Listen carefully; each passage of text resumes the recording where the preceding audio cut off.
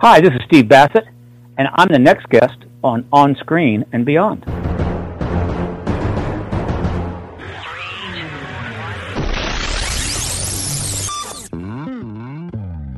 On Screen and Beyond, an inside look into the entertainment world featuring interviews with people from the movie, TV, and music industry, news on upcoming TV and DVD releases, and the rumor mill. And now, here's the host of On Screen and Beyond, Brian Zemrak. Thank you for joining us for another edition of On Screen and Beyond. I'm your host, Brian Zemrak. This is episode 532 of the show that keeps you updated on what's coming your way as far as upcoming new movies, remakes, sequels, and TV and movie DVD releases, as well as our interview segment with a guest from the movie, TV, or music industry. This week on Screen and Beyond, we have a good guest coming your way. Stephen Bassett is going to be joining us. Now, Stephen is executive director of the Paradigm Research Group, and he is a political activist who we have seen on Ancient Aliens and all kinds of documentaries about UFOs and things. And Stephen's going to be joining us for a great talk about a new film that's coming out that he's involved with. He's in the film itself, and it's a documentary called Volcanic UFO Mysteries. And it's available now on Amazon Prime and other locations. And it's going to be really interesting. So hope you'll join us for that one. It's coming up in a few minutes right here on Screen and Beyond. But I got to let you know about a lot of things that have been going on. Those of you that have been with On Screen and Beyond for, the last, 13 years, I think it is, 14 years, whatever. You might notice that things look different and some things don't work and things like that on our website and everything. Well, what we've done is we've changed our podcast provider. And what that entails is nothing much for you, but a whole lot of mess for me. And we are now available, actually, on, of course, Apple Podcasts, as we always have been, Spotify, and whole lots of other ones. And so if you're getting them out there, if you're new, I welcome you. And if you've been with us for a long time, thank you for continuing to join us.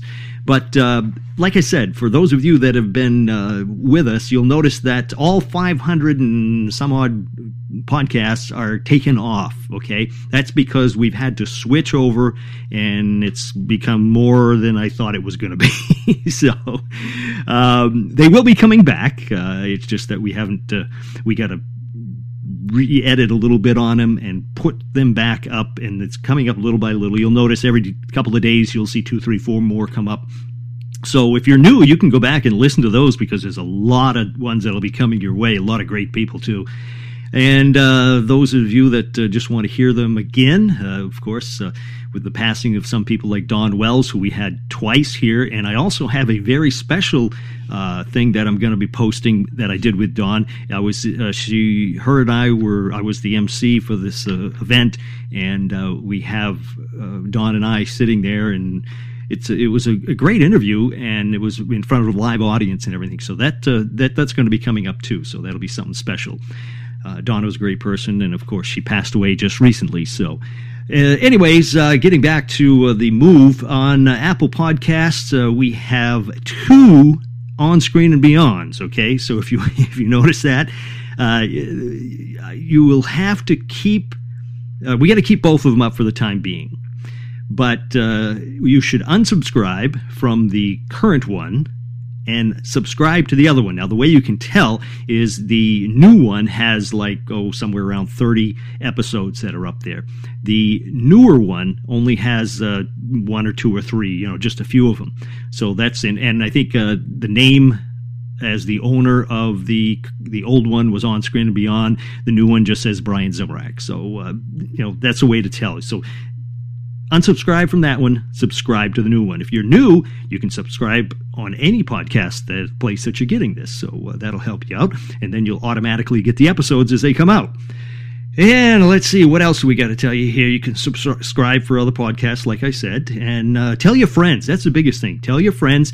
There are a lot of great people that we have had from the music or TV or movies, and like I said, those will be coming up slowly as we go along here, so keep a lookout for that. And also, like you said, leave a review if you can, tell a friend, just try to get the word out. And Facebook, well, that's another thing. Something has been messed up on there, and I can't log in. So you can still go to and like the On Screen and Beyond, but I cannot get in to update it. So as I'm working on that, that's another thing that we'll get to, and then we'll come back, and then I'll make announcements when we are, having a new episode out and who it is and everything like that. So a lot of things coming your way, and hopefully we'll iron out all the kinks as we go along. Please be patient with us. It's like I say, it's turned into more than what I thought it was going to be. But anyways, as I said, Stephen Bassett is going to be joining us. He's appeared on episodes of Ancient Aliens. He's the executive director of the Paradigm Research Group, and he appears in the documentary Volcanic UFO Mysteries. And I've had a chance to see this. This is really interesting. You got to see this to believe it. So you can check that out on Amazon and other things. So Stephen Bassett's coming up in a few minutes right here on Screen and Beyond. But right now, let's get into Remake Madness. Please hang up and try again. Remake Madness. Well, it looks like Zac Efron is ready to star in the remake of Stephen King's Firestarter. In 1995's Mortal Kombat is getting a reboot, and the director says it will definitely not be a PG-13. It's going to be a lot of blood and gore, they say. And the big screen remake of The $6 Million Man, which has been talked about for a long time, is now going to be called The $6 Billion Man, and Mark Wahlberg, of course, is still attached to it, and he is says it's still in pre-production, but things are slowly moving along, so hopefully that'll come our way soon. And that's it for Remake Madness. Coming up next on Screen and Beyond, upcoming new movies. This episode is brought to you by FX's The Veil, starring Elizabeth Moss. FX's The Veil is an international spy thriller that follows two women as they play a deadly game of truth and lies on the road from Istanbul to Paris and London. One woman has a secret, and the other has a mission to reveal it before thousands of lives are lost. FX's The Veil, now streaming, only on Hulu.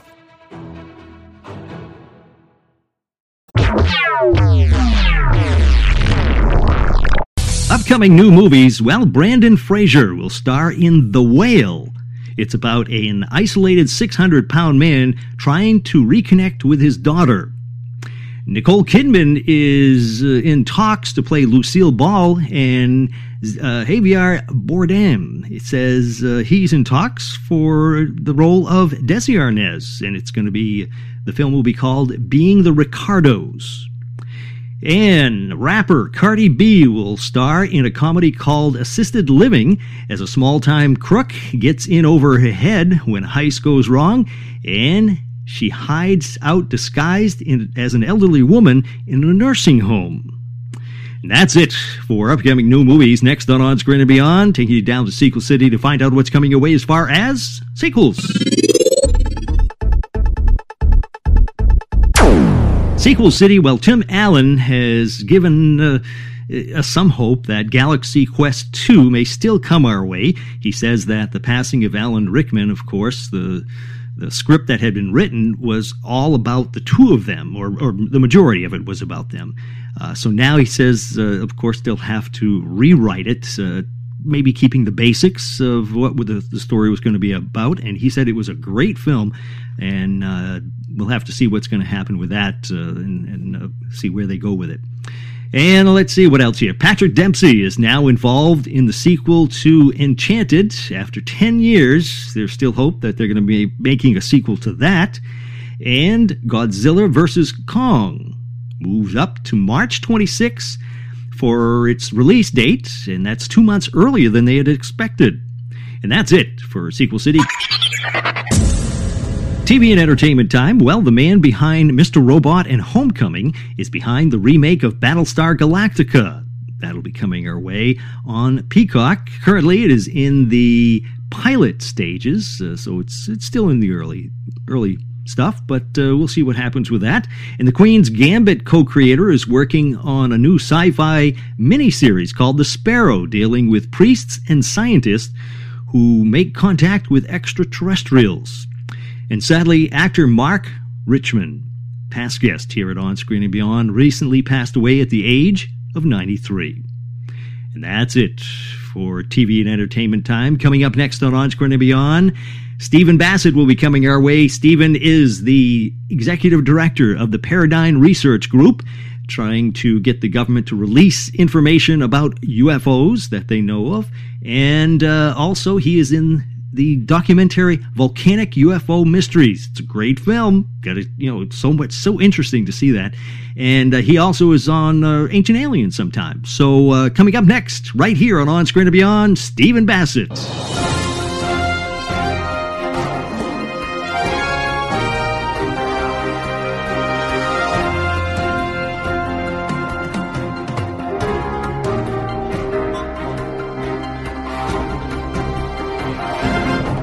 Today on Screen and Beyond, our guest has been seen on numerous films and TV shows dealing with the subject of UFOs, including Ancient Aliens on the History Channel.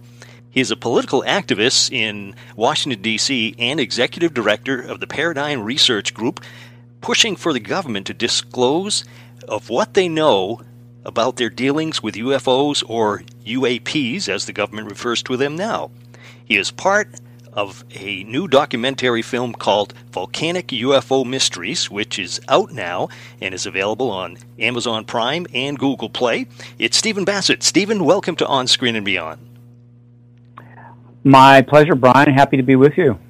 Now, Stephen, I had the opportunity to see the documentary, The Volcanic UFO Mysteries, and it was quite an interesting thing to watch.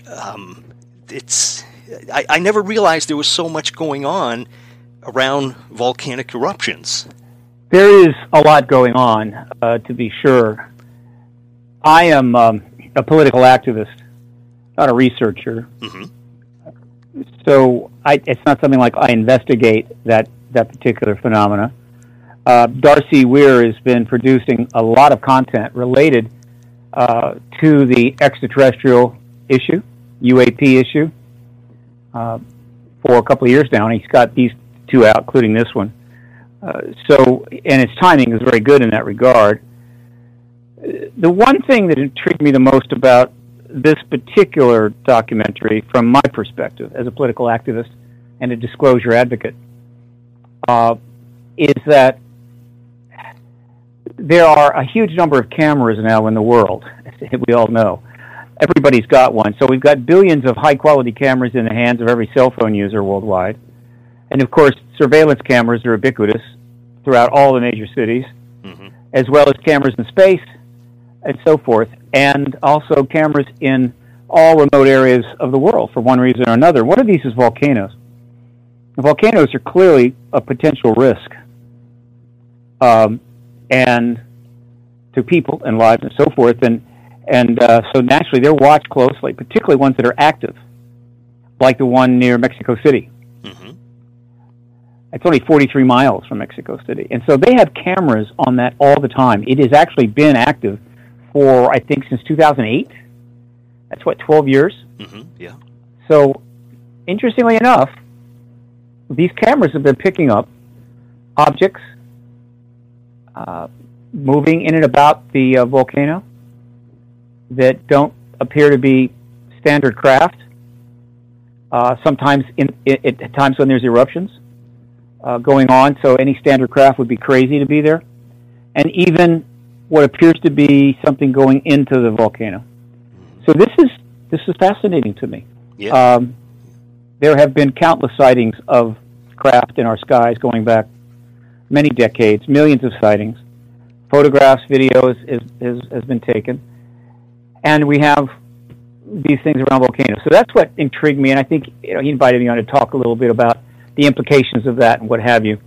So that's my take to the movie, is that this phenomena, which is absolutely real, I can assure you, and extraterrestrial in origin, has been picked up by cameras for many decades, and increasingly more so as we move to the present.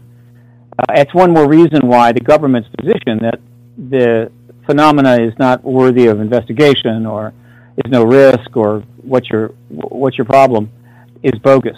We call this the truth embargo, the formal refusal by the government to confirm the ET presence. It's just falling apart, and I think that very soon we're going to finally get that confirmation and learn as a global civilization. We're not alone in the universe, and we have visitors now.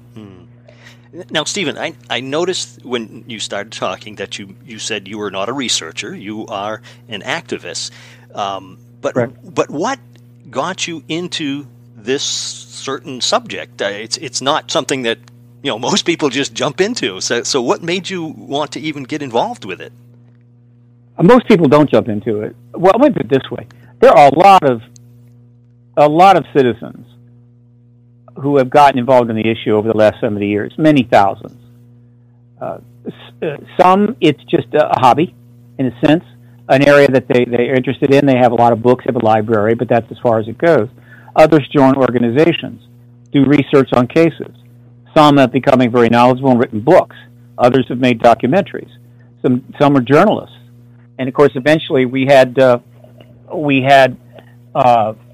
people creating websites, huge numbers of websites, I should point out, and then radio broadcasts or netcasts, and then podcasts. So there's a huge number of people involved. Why each one gets involved it varies from person to person, but at the center of, I think, the motivations is the fact that it's a compelling subject. It's just extraordinary subject, very compelling, fascinating. Okay, good. For me, it wasn't complicated. I loved science fiction when I was a kid. That's what I read, rather than Shakespeare, which I simply couldn't understand, frankly. Neither can any of us. And then I went into science. Yeah, who understands? I went into science and math in school, got a degree in physics. Okay, fine. And my interest in the subject was not really there. Awareness of the subject never went away. So over the next 20 years or so, I would note any article that would turn up, but I never went to any meetings or joined any organizations. But by 1995, this issue had moved far along, and it was starting to get my attention to a larger degree. And one of the things that affected me the most at that particular time was I read John Mack's book, Abduction. And I learned that this Harvard-trained psychiatrist had decided to investigate the abduction contactee phenomena, even held a symposium at MIT, and was writing a book, or he wrote the book, rather. This impressed me and made me think that, wow, this issue is now becoming not only more serious, but more accepted. I didn't know to what degree, but still, that's what I saw. So I read a few more books, and I went to a conference down in L.A., and I made the decision. I wasn't happy with what I was doing. It was going to go nowhere, meant nothing to me. And so I decided I want to get involved in this. I knew that it wasn't easy to get involved and that there was almost no money involved, so I decided to volunteer, and I just volunteered for John Mack. I volunteered for his organization in Boston, Cambridge, Massachusetts, and went out there and worked 4 months, got all excited and got involved, and it was really a good time, but it wasn't a good fit. And it was up in Cambridge in 1996, around May, I think, that I figured out what I wanted to do, and that was to go to Washington, where I had family and had lived off and on for many years, knew it pretty well, and create an organization and go after the resolution of the issue, not by researching sightings, but by political means. In other words, engage the truth embargo. So I did. And I got lucky, because this is the kind of thing that could have gone absolutely nowhere. Mm-hmm. But I had a wonderful little idea and a hook. I went down, set up my office, and registered as a lobbyist under the issue, ET issue. Technology, things like that related to the ET phenomena. Put that into a Senate form, fired it off, knowing full well that the Washington Post checked all lobbying registrations, Washington Times as well, and that lobbying registration was going to get picked up by the Post, and that they were probably going to be interested in that. And nobody's ever done that. Nobody's ever registered on this issue. So I became the first registered lobbyist on the extraterrestrial issue, which is not a big deal, but it got attention, and it got me a very substantial article in the Washington Post, and that's how it started. Once I had that, I had the platform to work from there, and now I've been at it for 24 years. Wow. Yeah. Now, dealing with the government, I cannot imagine how you how you do that, because it seems to me, as an average person sitting back, they seem to be doing a shell game, because at one time it was UFOs. So now, if you put in a Freedom of Information Act on UFOs, well, now they call them UAPs. So they've shifted. So, oh yeah, we don't have anything on UFOs. We have UAPs. So, do you find that to be working with the government like that difficult? Well, first of all, that's not. They do the shell game. They play all kinds of games in order to I would think so. maintain the truth embargo, as I call it. That's not one of them. The switch to UAP is something that I was pushing, and some of my colleagues were pushing for a number of years, but it finally became more formalized. Okay. Partially because Hillary Clinton mentioned it in an interview with Jimmy Kimmel, and that's actually a very positive thing. UAP, unidentified aerial phenomena, or unexplained aerial phenomena, means exactly the same as UFO, unidentified flying object. Mm-hmm. Yeah. Exactly the same. So why did we need to switch? It's about language. Activism, successful activism, is always about language to some degree. So the acronym UFO, which was begun during the early days of Project Blue Book, Ruppelt, who was the Commander Ruppelt, who was the director of Blue Book, used that acronym instead of flying saucer, which was more descriptive. And it was deliberate, and it was very successful. Unidentified flying object is essentially a meaningless, useless acronym. If something's in the sky, you don't know what it is, it's unidentified flying object. Right. There's all kinds of possibilities there. Mm-hmm. It could be a basketball somebody threw over your house. It doesn't matter. Yeah. So if the people getting involved in this were getting involved in looking for unidentified flying objects, then essentially that's not very consequential. It's not specific, it's not clear, and therefore it helps the government to stay away from the issue. Then the truth embargo went out of its way to use that acronym UFO as the ridicule target. In other words, we want to heap ridicule on this issue, but we need a target. We just don't want to shotgun it. So it was all about UFO. UFO is silly. UFO people are believers. UFO this, UFO that.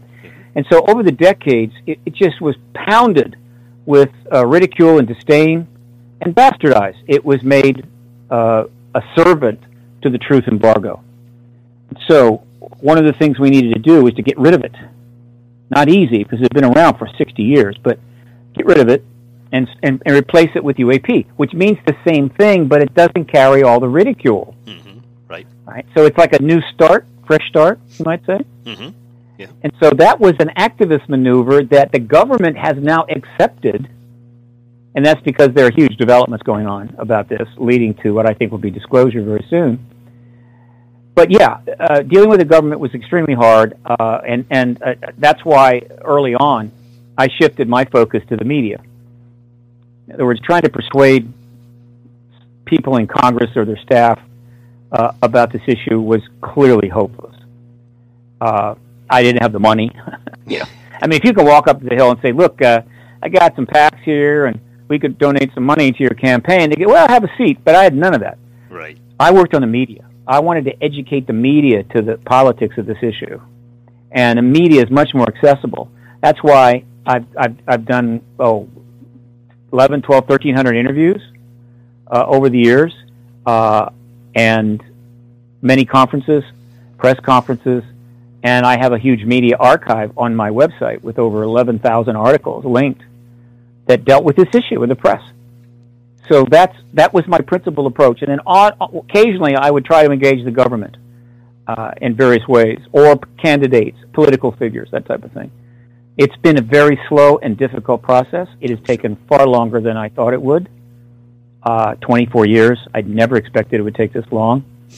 But when you get into activism at the highest level, if you assume it's going to be a short road, you are making a big mistake.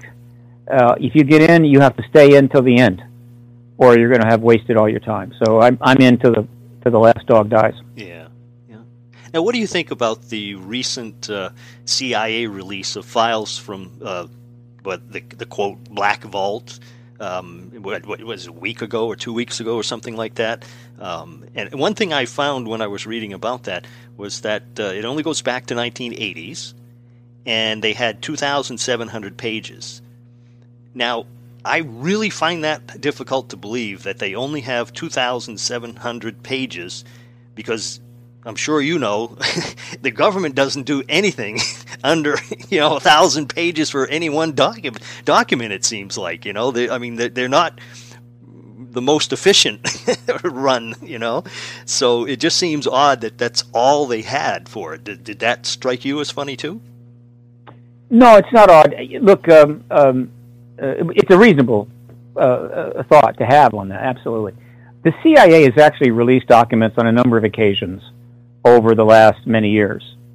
One of the more significant ones was the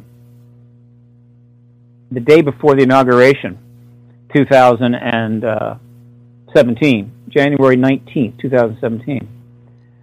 They released 930. Well, they made available to the internet 930,000 documents that they had originally declassified, but you could only access through the archives, right? The National Archives, which is very not easy to do.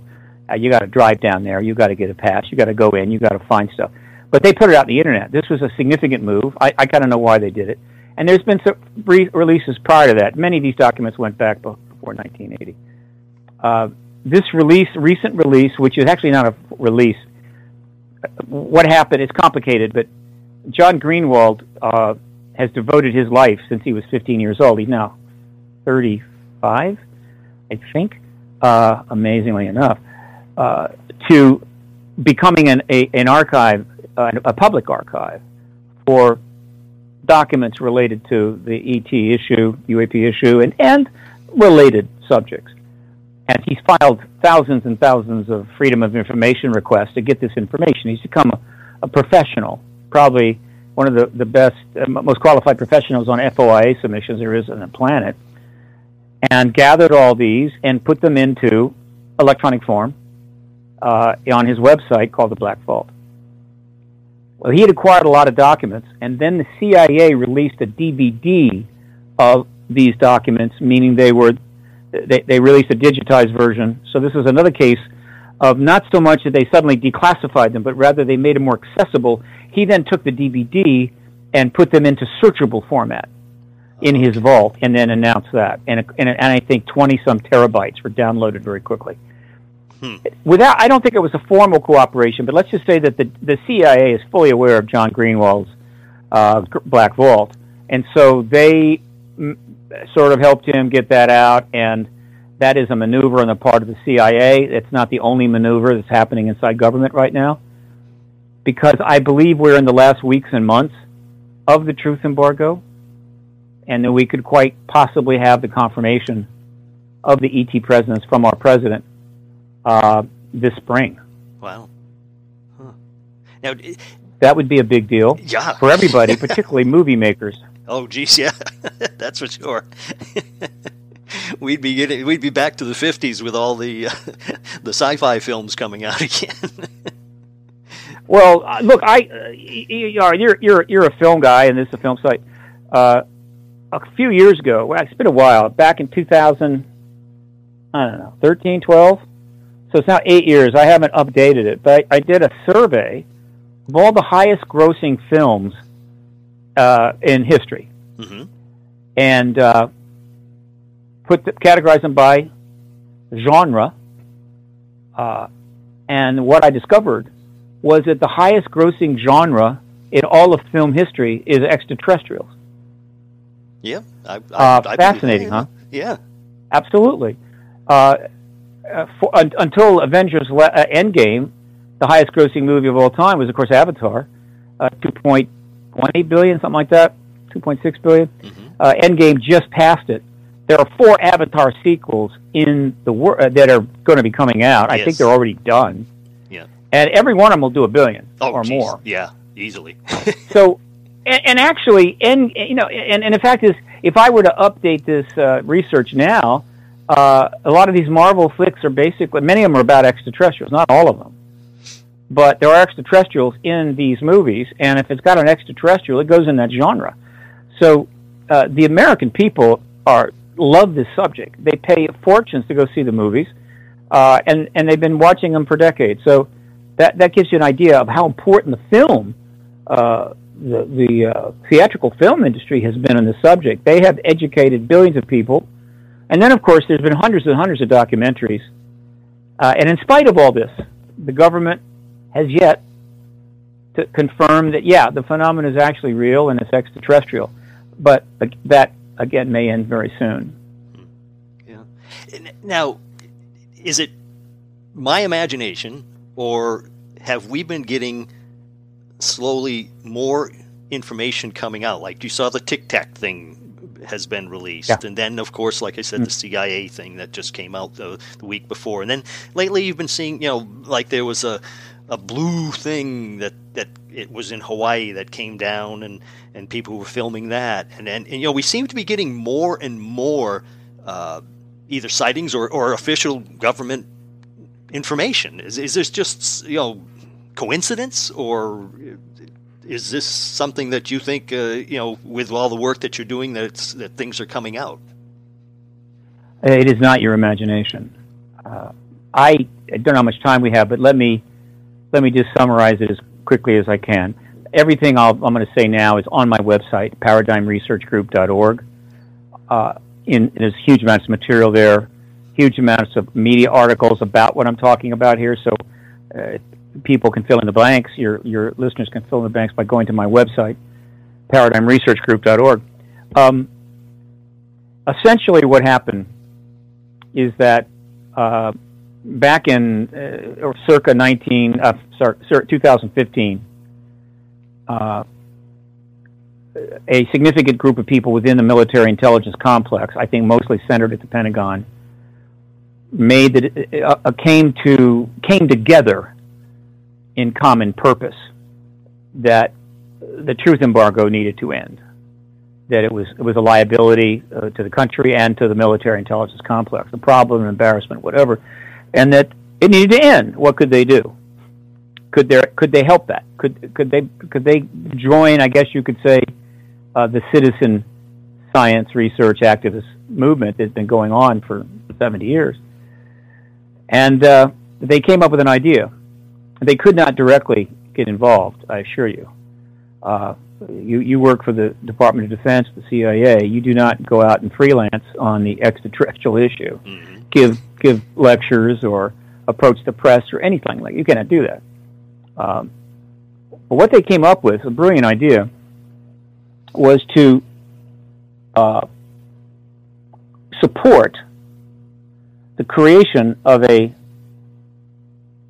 public, non-governmental organization that is civilian, it's not part of the military, the DoD, that is composed of careerists who had been working with the government in high-level positions in agencies like the CIA, like the Department of Defense, people with research backgrounds, high security clearances, all that. In other words, insiders. Mm-hmm. But the organization would be announced, and these insiders would no longer be under direct payroll of the government. So they're free to operate within certain constrictions. They couldn't violate national security agreements or non-disclosure agreements with the government, what have you.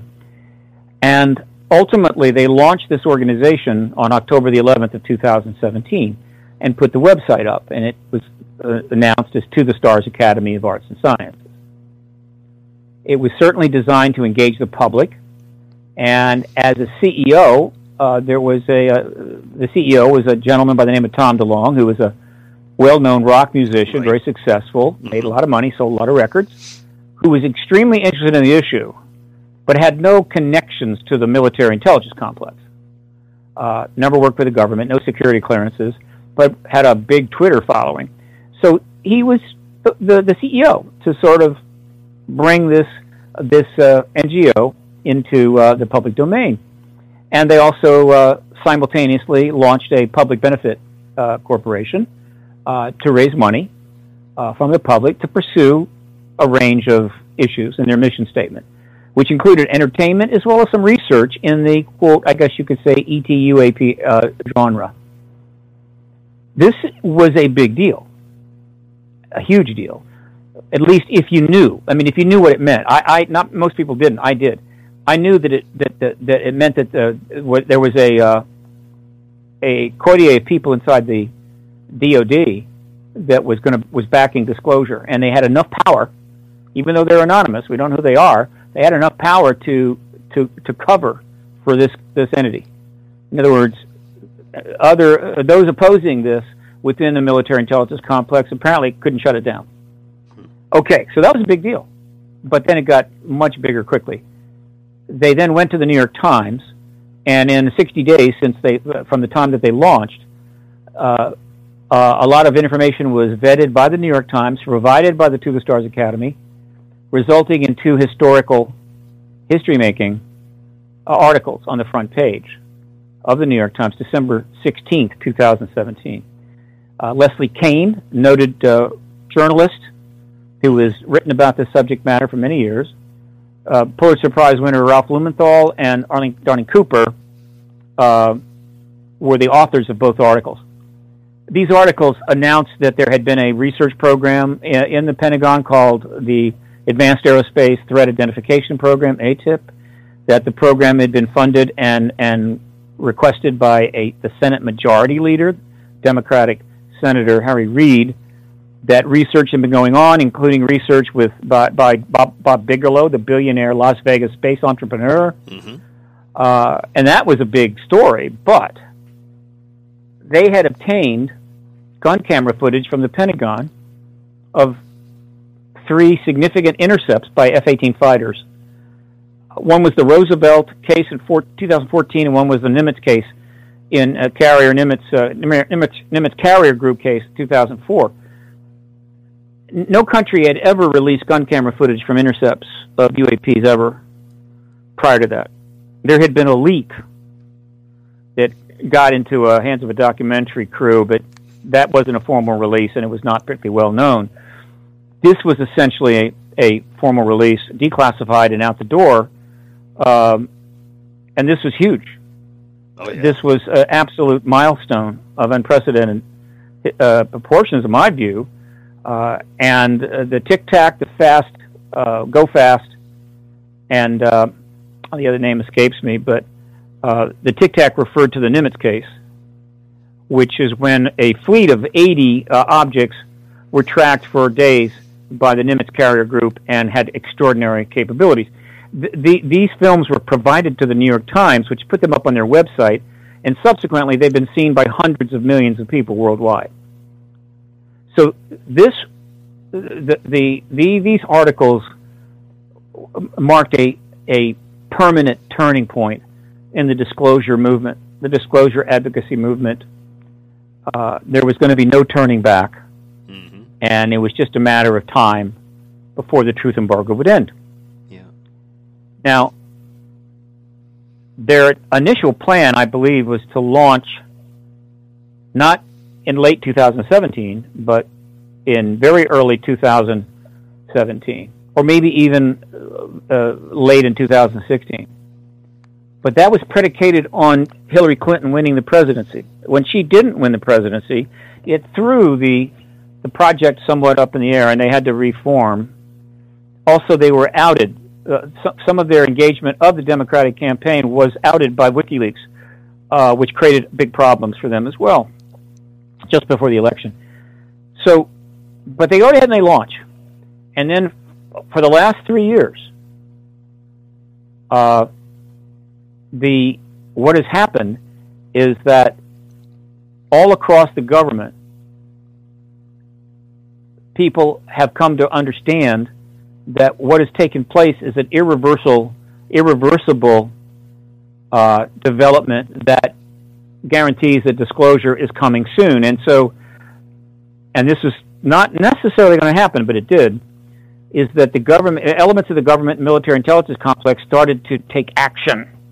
And it is that action and responses that you have been picking up on, that are turning up in the news all the time. It's not just the military. Civilian entities are responding. The way I like to use it, it's a simple-minded metaphor, but I think once those articles were published in the New York Times, a whole lot of people through government who have known for years that there's an extraterrestrial presence, but simply could not talk about it and could not engage it, knew that the disclosure train was warming up, right? Building up some steam, warming up, stocking the dining car, and would shortly be leaving the station. And if they didn't get on that train, they were going to be left on a platform, and it was not going to be a good thing for them. And so we had a series of responses that took place. All right? Yeah. Now, one of the first responses was the CIA. The CIA knew about this group being formed. They knew about it in 2016. When Clinton lost the election, they probably also knew at the CIA that this group was probably going to be on hold. But they still knew that it was probably going to happen. It was in play. And so I think the CIA's release of those, or rather the release of the Internet of those 930,000 documents on January 19, 2017, was a pre-response to what was coming. And good on the CIA. Okay. Then they launch on October 11, 2017. In due course, the Navy announced that it was reorganizing its response to this phenomena and how they dealt with, quote, UFOs, so now UAPs. Then the Navy announced that the gun camera footage that was presented, because there was a lot of controversy on the net about this, there was a lot of criticism, the usual everything is fake stuff, you know what I'm talking about. Oh, yeah. And they said, no, these films are from the F-18s. Wow. Right? And then time goes by and the Navy announced that, yeah, and what was in those films was unidentified aerial phenomena. So that was the Navy's way of starting to respond to the developments, what was going on, and this extraordinary transition to disclosure was taking place. The Army then jumped in by agreeing and announcing it was getting into a what is called a CRADA, a cooperative research and development agreement with the To the Stars Academy. Not a big deal. There are a lot of these CRADAs, but they announced it, made it public, and this is the Army's way of giving credibility to the TTSA and saying that they're on board. All right? Yeah. And then you started to see some politicians reacting to developments, Mm-hmm. Yeah. coming forward, making statements, and the Navy's done a couple other things recently, and then, of course, you've got the release of these documents, and on and on and on. And then you've got the one I love in terms of getting on board the disclosure train is that Dr. Avi Loeb, the chairman of the astronomy department at Harvard, of all places. Back in 1990s, when the John Mack is one of the reasons I got into this field.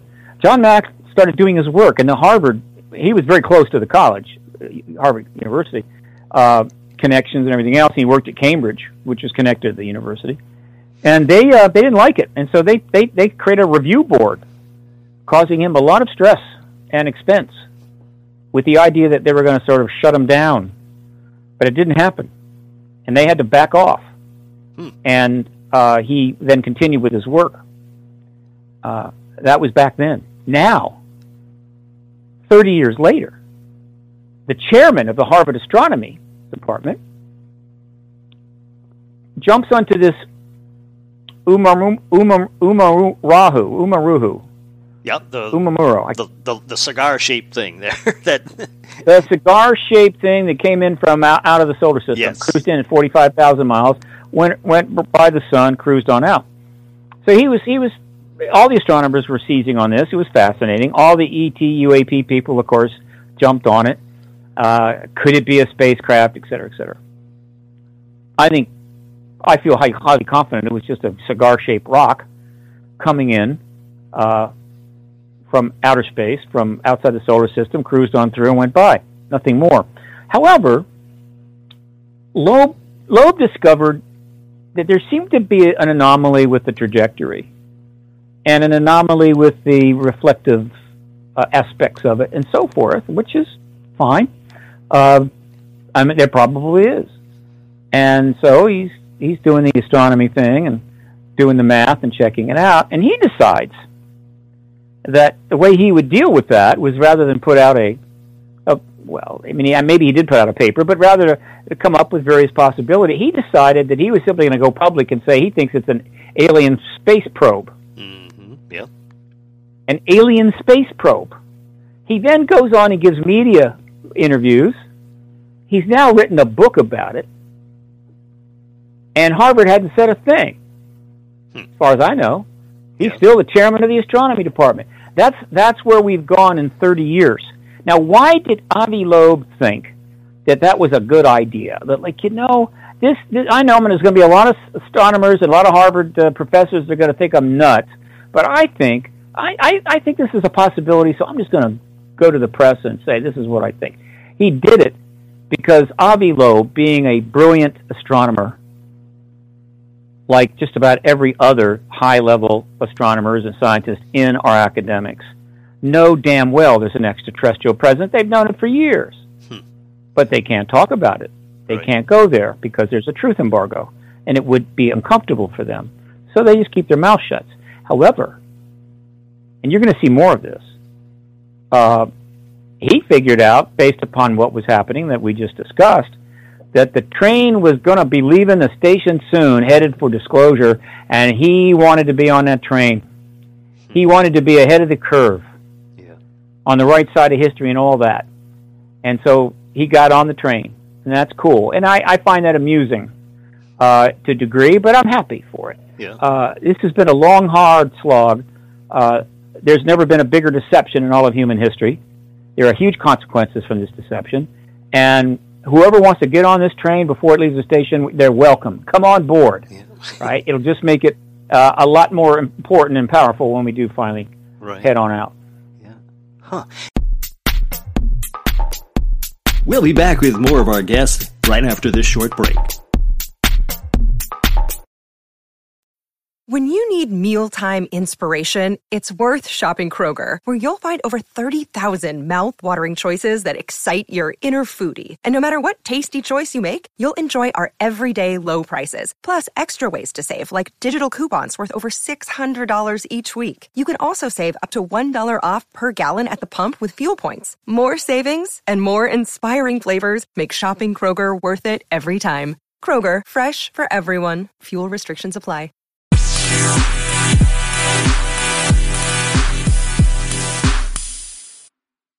Now, one thing about the Navy and the Air Force both speaking up about this, I don't claim to know anything about government as far as how things are handled, but wouldn't something like that not just come from, the Navy or the Air Force individually? Wouldn't they have had to have gotten permission from somebody higher up to be able to release that, to release those videos? That is a very good point.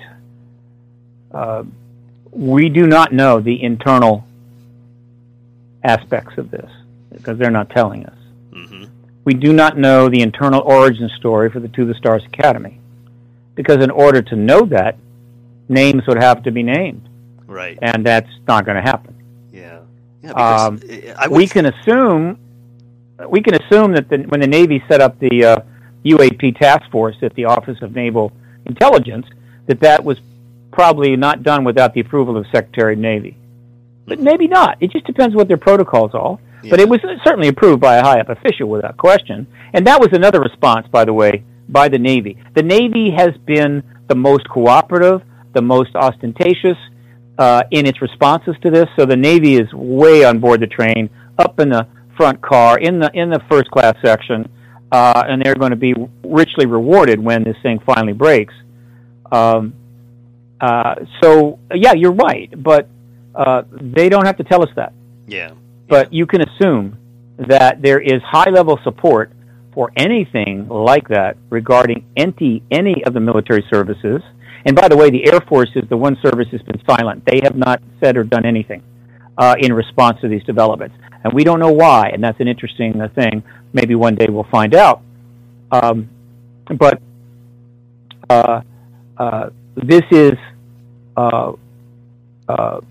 something we will eventually learn about and get more of the background. But for now, what is going on is people are maneuvering. There is a complex chess game going on underway. The end of this chess game will be the announcement by the president, and the various entities want to participate, but they can't just jump in. They have to do it in a way that is not create a problem. They certainly have the usual restrictions of security and classification and non-disclosures. So they're all carefully maneuvering without crossing the line. It's fascinating to watch. Maybe I'll get enough info together, I'll write a book about it, but I don't know. I'm not a good book writer because my attention span is roughly 14 seconds. But that's what's going on. And if you go to my website, ParadigmResearchGroup.org, and you go to the resources section and cruise on down to the print media archive, I have 700 articles linked there related to the TTSA developments and the subsequent reactions by the Navy and so forth. I've got 400 articles in there related to what happened in the campaign of 2016 and the Clintons and that Clinton-ET connection. And, well, huge number of articles in general about this phenomenon in mainstream media. So if you want to get more details about what I'm just describing, you can read the articles, and you can and it's all chronological and searchable by year, wow. Right? You can word search each year. Yeah. So I invite people that really want to plunge into this. That resource, I think, you'll find quite valuable. Yeah. Now, on your website, do you have any of the links to the 93,000 documents the CIA released in the most recent 2,700 docu pages? No. The Black Vault. You go to the Black Vault for that. That's John Greenwald's work. I have no intention of reinventing that wheel. That's 20 years of work on the part of John. So, yeah, you want documents, you go to that Black Vault. You can download documents for the next 6 months. Right. We've always had documents that supported the truth of the ET presence, but the truth embargo has successfully kept the media from really plunging into them. The media has a lot to answer for in terms of its cooperation, whether implicit or explicit, to the truth embargo. But on the other hand, the media has covered the issue and written thousands and thousands of articles about it, thus keeping it alive and providing information that's valuable. But they just weren't going to become an investigation operation on it. They weren't going to, as I said, go Woodward and Bernstein, because they knew the government did not want them to do that. Yeah. And they didn't want to upset the government on this particular issue because it is a huge national security issue, which is held in extreme secrecy. And there's a lot of stories out there, and they need the government's cooperation. So why throw all that away by deciding to make this the hill you're going to die on? Yeah. Wow, this is fascinating, Stephen. I got to tell you. I mean, this is really. I first off, I got to tip my hat to you, because what you're doing up there, I don't even know how you can wade through all the red tape that you must have to go through to try to convince them to release this stuff. But you deserve. No, I didn't. Look, I don't wade through red tape. I'm a political activist, independent. I do whatever I want, and going through government red tape, playing their rules, I don't do that, by and large. Others have done that. John Greenwald has done that. Stanton Friedman and many others have pounded away to get the odd document here. Grant Cameron is the one that got the documents confirming the Clinton-ET connection and the Rockefeller Initiative, which we had as early as 2000 and handed out to the media, put up on the Internet. The media basically said, we're not going to investigate that. But it's been out there all this time. Wow. I guess I'm not. It's not so much like waiting; it's more like waiting. Yeah. Not W-A-D, W-A-I-T. Yes. In other words, you. Sometimes with political activism, you simply wait out the authorities. You stay at the door. In other words, the authorities got all their stuff, all their secret stuff behind the castle wall gate, and they don't want to let you in because they don't want to be bothered by the people who pay their salaries. So you just stay at the gate there. You just don't go away. You're always there. And every once in a while, you throw something over the wall. Let them know you're still around. You just wait it and keep knocking on that door, and recruit other people to help you and what have you, so that ultimately it's like a siege. You've surrounded the government with information, evidence, truth, people's interest, media, what have you. You can't get into the government. You can't get in and just yank the truth out of them. But you've got a siege, and they know they're surrounded, and ultimately you just wear them down, where they realize, this is simply ridiculous. We don't want to spend the time and money to keep this truth embargo going. In fact, they're spending a vast fortune on classifying and making secret. 90% of the stuff that they've made secret doesn't need to be secret. It's a real problem, needs full reform.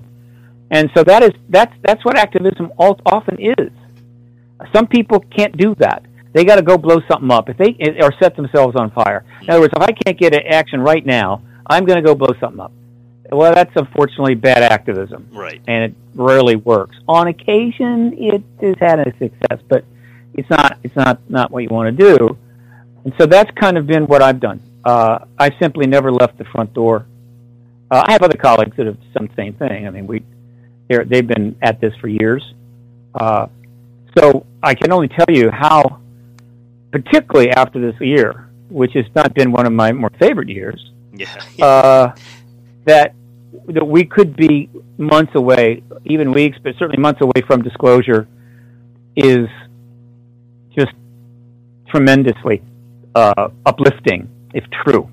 Mm-hmm.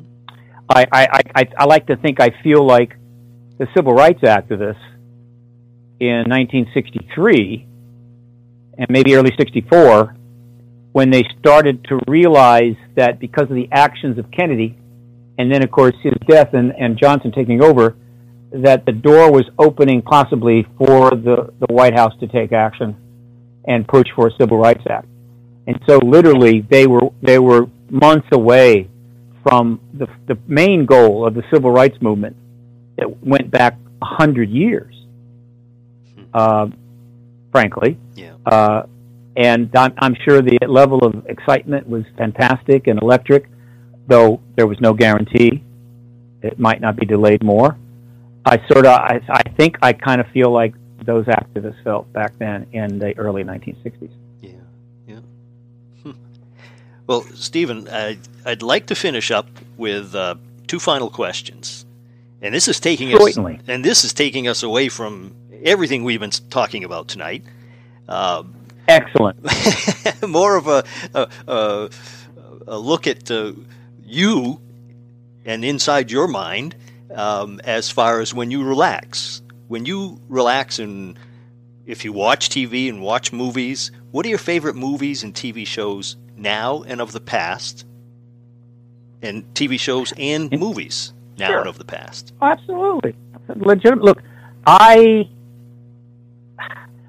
when I was 6 years old, Dad came home with a black and white television, put it at the end of the living room, sat me in front of it, turned it on, and in that instant, though I didn't know it, my chances for a PhD or becoming a novelist or a Renaissance man or any of that was gone up in smoke right then, that moment, okay?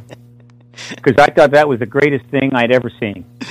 And so I've been a TV kid and a movie guy my whole life. So I have a vast amount of knowledge drawn from movies and television, which occasionally serves me well. So your question is particularly germane because science fiction has played an enormous role in preparing the human race for this particular paradigm shift, without question. Yeah. we've seen it all. And as you get close to the modern era, the CGI has become such that it takes you out into the galaxy. It makes you think you're in spacecraft flying between stars. It puts you in other civilizations on other planets, and you think you're there. It's impossible to describe that compared to, say, what I was reading as a teenager in the 1950s, late 50s, Heinlein and Asimov, things like that. I mean, that was a big deal. I read lots of science fiction. Yeah. Okay.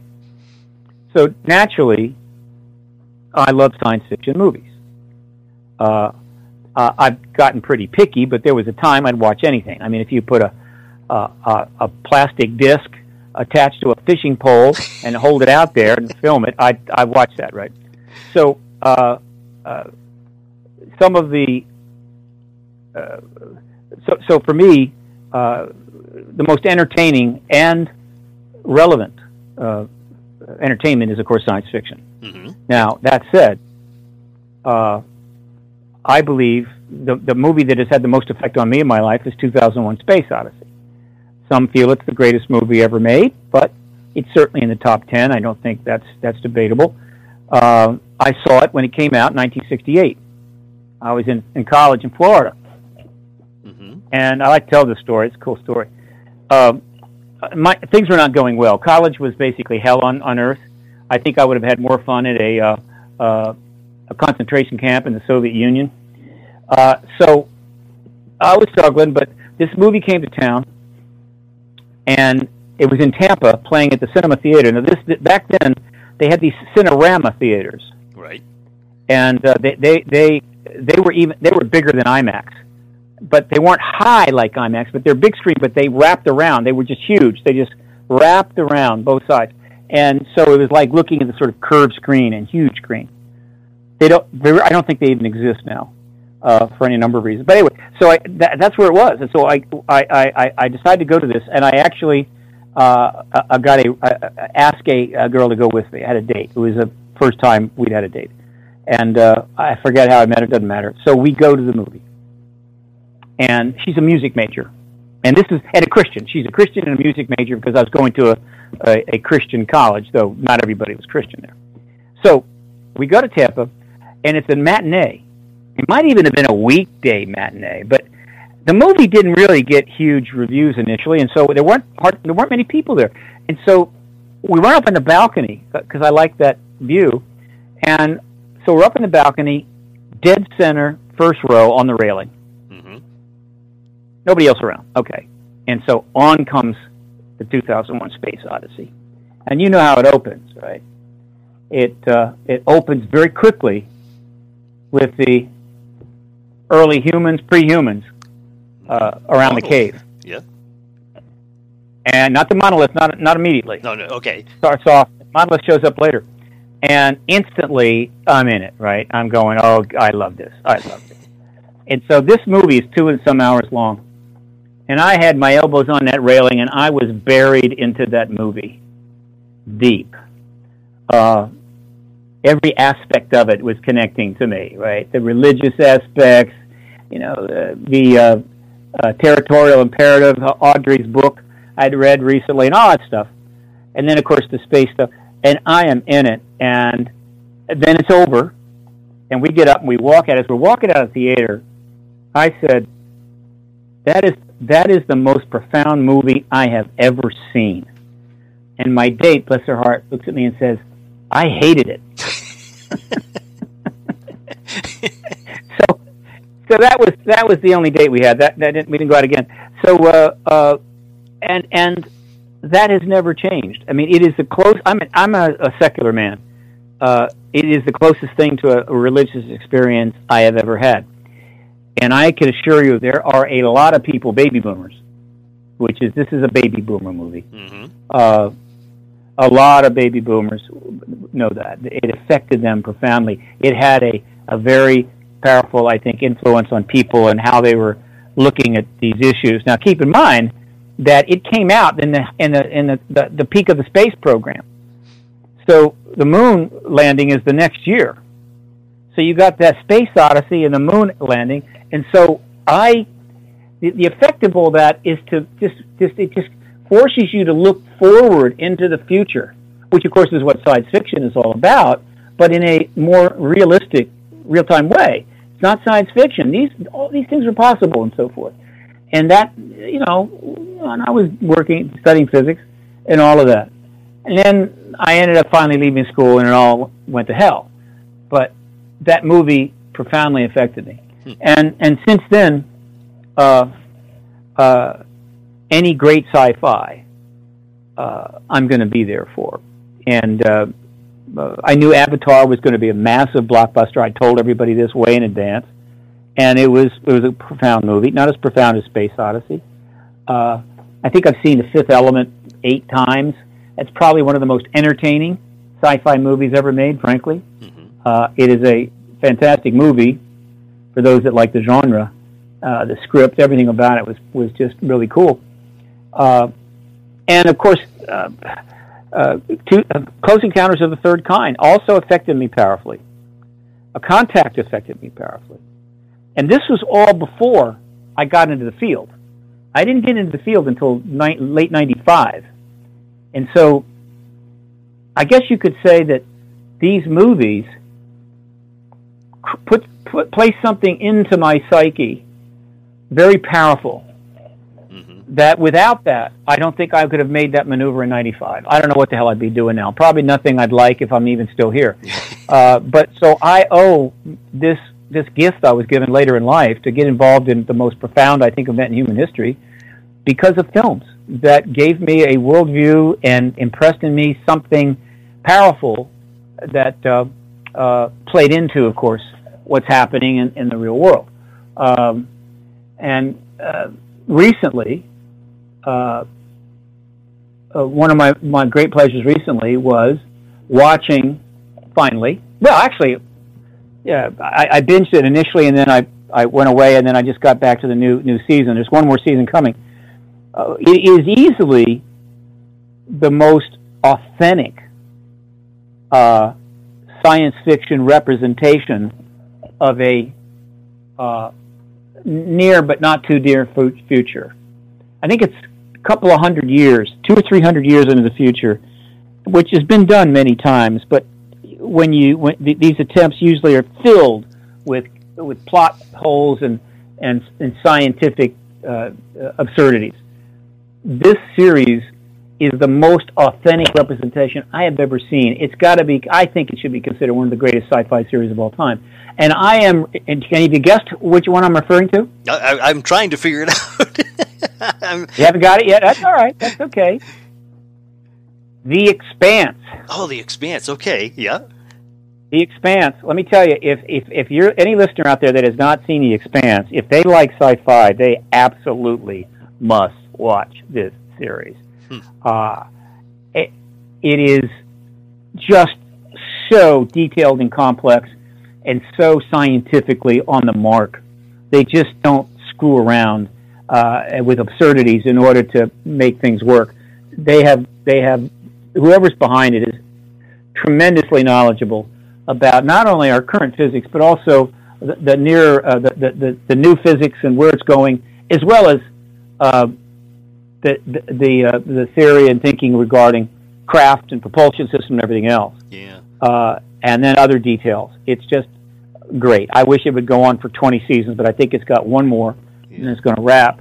I just finished the season 5, and I think season 6 will come out. They had to sort of cut the budget for season 5. You can kind of tell, but still, it was great. I imagine season 6 will be a huge finale. Yes. So The Expanse. So there's another example. And with the pandemic, I've had way too much time on my hands. I've completely moved away from network television. It's virtually a complete waste. Yeah. And I'm in the streaming world. Yeah, it's all about streaming, and I've got Netflix, Amazon, HBO Max. I just ditched Disney Plus because I just lost patience with The Mandalorian. That Baby Yoda was just getting on my nerves. And that spaceship that the Mandalorian had, it looked like a beat-up junker Chevy from the 60s. I know. Going, man, come on. Please. So I ditched that, got rid of that, and but got and I think I got rid of Hulu for now too. And I've been watching a lot of non-science fiction series. I just watched Olive Kitteridge, which is just an absolute superb series, four-part series with Frances Dorman. I haven't watched that. Acting. Yeah. So I'm trying to up my level here. I'm trying to get. Who knows? Maybe I'll be watching Shakespeare pretty soon. I mean, everything's there. But I am somebody that has completely embraced the new reality, and that is appointment television is gone. Goodbye, sayonara. It's absolutely ridiculous. Advertisement. I don't want them. Get rid of them. They're poison. And I'm getting better with my binging. Initially, when I started having access to the streaming stuff, I had some major binge episodes, which I'm not proud of. Breaking Bad was really kind of pathetic. I mean, it was just ridiculous. I forget how many hours in a row I watched it over a period of 3 days, but it's not healthy, and I've gotten better at that. So I ration myself now. Huh. It's funny you mentioned The Expanse. Does that answer your question? Yeah. And it's funny you mentioned The Expanse, because I'm trying to think, somebody recently who I had on, and I think it was James Duval. I don't know if you know who that actor is. He was in the Independence He's not Day. Robert Duvall's son, is he? No. He's not Robert Duvall's son? Okay. No, but he was in Independence Day. He was Will Smith's daughter's friend that she met. Anyways, he was in the film, and I think he was the one. Wait a minute, the first one or the second one? The first one, the original. Okay, the first Independence Day was respectable. Independence Day Resurgence was an abomination. Yeah, I could barely stand it. I wanted to climb out of the theater. I could not believe it. This was one of those, we got to do a sequel, make a couple of bucks. Right. And and science and logic be damned. And so they created this science abomination. So what can I say? Yeah, with remakes and sequels are just, like, I like the original. I love the original, The Day the Earth Stood Still. But the remake, I did not like. Okay, now I tell you, I am a sci-fi buff. Mm-hmm. So I cut that one some slack. I saw. I was a lot about that movie I liked. Oh, really? Yeah. I mean, they clearly modernized the concept. Oh, yeah. Because the original one was kind of hokey, but nevertheless, for the time, it was very good. Yeah. But the tech ideas and the acting and the way things went, I liked it. I had no problem. I've seen it twice. It's okay. Yeah. It's a little less well, it's a lot of people, though I must admit, a lot of people don't understand the ending of that second The Earth Stood Still, right? Mm-hmm. They missed something very significant about it.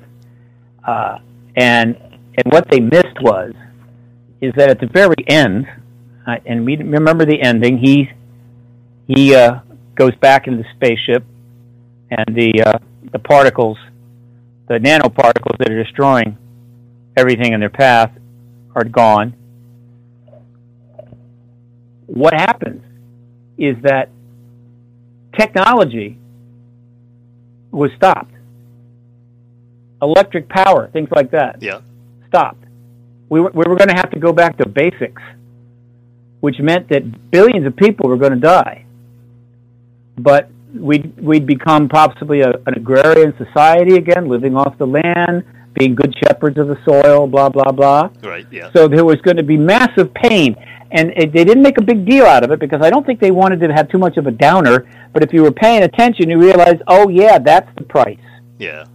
Right? That is the price. Now, something similar, I think, is about to happen in that this whole process of disclosure is not just about us. I believe the ETs are very much connected to disclosure and have been helping it along since 1940s. Mm-hmm. And that there's a purpose and an agenda here. That we're not the Egyptians or the Sumerians or ancient peoples who might have dealt with ETs 8,000 years ago. we're a fully technological global society. And the ET presence is a totally different matter. I believe that disclosure is necessary, but has to be done by us. It's not going to be forced on us. But once disclosure takes place, I think after about 2 years of massive global engagement of the phenomena and the history of it, what we know and what the government knows and all that, I mean, we'll be, as a society, pretty knowledgeable, pretty up to speed. I believe that open contact is going to take place. Yeah. And open contact, by that, I mean not someone picking you up in the middle of the night for your monthly exam, but formal interchange between ETs of one type or another and governments. And that when that takes place, we're going to finally get some important information about their agenda or agendas.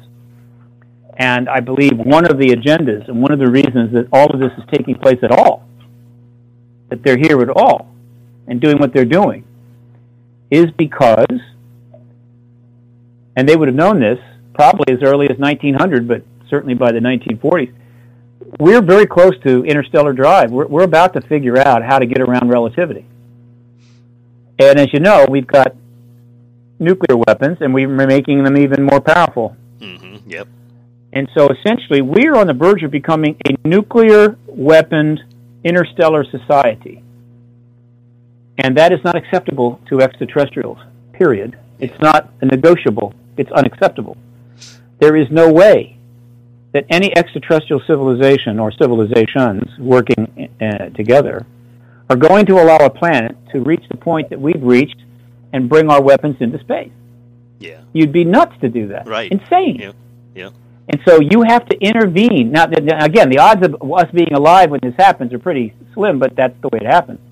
You have to engage that society at a whole new level at that point. Ultimately, that society needs to know of your existence. You need to get into some sort of formal engagement with them in order to reach an understanding. And what is that understanding? And here is the connection to the day the Earth stood still, which is one of the reasons that movie is important. Because whether it was intentional or otherwise, these two movies actually tapped in to very much what the hell is going down. Yeah. Yeah. Right? Whether somebody was a contactee and figured it out, doesn't matter. I think what's going to happen in a couple of years after disclosure is that we're going to learn and be informed by our government that the ETs have discussed with world governments the prospects of being a part of their alliance, part of their grouping. They are in alliance with each other. We know this in one type or another, and that we could be there too. We're sufficiently advanced to be part of that group. Maybe not a senior partner, but a new partner. And that's okay, except for one thing. What's that? That's not going to happen unless we get rid of the nukes. We have to completely denuclearize. We have to disarm our weapons, our nuclear weapons, completely. There can be none. And if we don't do that, then one, we'll never get a starship off the planet. All right, it'll just suddenly disappear or blow up. I mean, it's just not going to happen. We will never get a starship off the planet. If we want to blow ourselves up in a nuclear war, that's fine, but no starship is leaving. So if we get rid of the nukes, we can have starships, we can have interstellar travel, and we can possibly be involved in them in some way. And possibly, we might be able to benefit from some extraterrestrial technology that would be very helpful in our dealing with our global issues, global problems, and so forth. Clearly not weapons, but maybe biotech, healing tech, whatever. Right, yeah. In other words, carrot and a stick. Mm-hmm. I actually think that's what's going down. I can't prove it. It would make a nice sci-fi novel of sort, but it's sort of already been done in a way. But that's the day the Earth sits still. That's it. Right. But without the painful ending of the second one. Right, yes. In other words, here we are. No Gort, no Klaatu Nikto Barada, but rather here we are. We've been surveying your nuclear weapons for decades. We've turned them off. We've turned them on. We've let you know that we think they're nonsense. and we have plenty of witnesses to that. So now we're in open contact. Here's the deal. You can't have them. You can use them on yourself, but you cannot leave the planet with them, which means you're not going to have interstellar travel unless you get rid of them. You get rid of them, then there will be great benefits for you. Yeah. Don't be surprised if that's how this turns out. And we'll know, I have a feeling, within 2.5 years. Well, that certainly would be interesting to see that happen. Yeah, that would make for some fine entertainment on our big screens. Yeah. Well, listening and watching the news on that. Yeah. Well, Stephen, I thank you so much for taking the time to talk to us about all of this. It's been amazing, and it's been a lot of fun. And there's so many other things we could talk about, I'm sure. Jeez. But I do want to remind people to check out Volcanic UFO Mysteries, which you are in, and check that out on Amazon Prime and I believe on Google Play and probably some other places. And also to be sure to check out your website. And what was that again? Can you give us that website? Yeah, you got to learn how to spell paradigm, particularly now. But paradigmresearchgroup.org. By the way, Darcy Weir, W-I-R, has an IMDb page. If you go to his IMDb page, you can see the other documentaries that he's done and has in the works. He's got quite a bit of content there. So by all means, check those out. Yeah. And the last thing I want to leave your audience with is this. Look for more things to pop up, like this CIA document release and the ONI UAP task force, things like that, very soon. And get ready for the very, very good possibility that full-out multiple congressional hearings on the UAP subject, primarily with military witnesses, could be underway inside Congress very quickly. And if those hearings actually do get underway, not just a one-day single, I'm talking multiple hearings, the big deal, then disclosure is probably very shortly thereafter that. So watch for that. Yeah. And when that happens, get excited and make sure that your big screen TV is working and you've got cable. Yeah. Well, thank you so much for joining us, Stephen. I appreciate it very much. Okay. My pleasure, sir. Yeah, let's get together again in a couple months.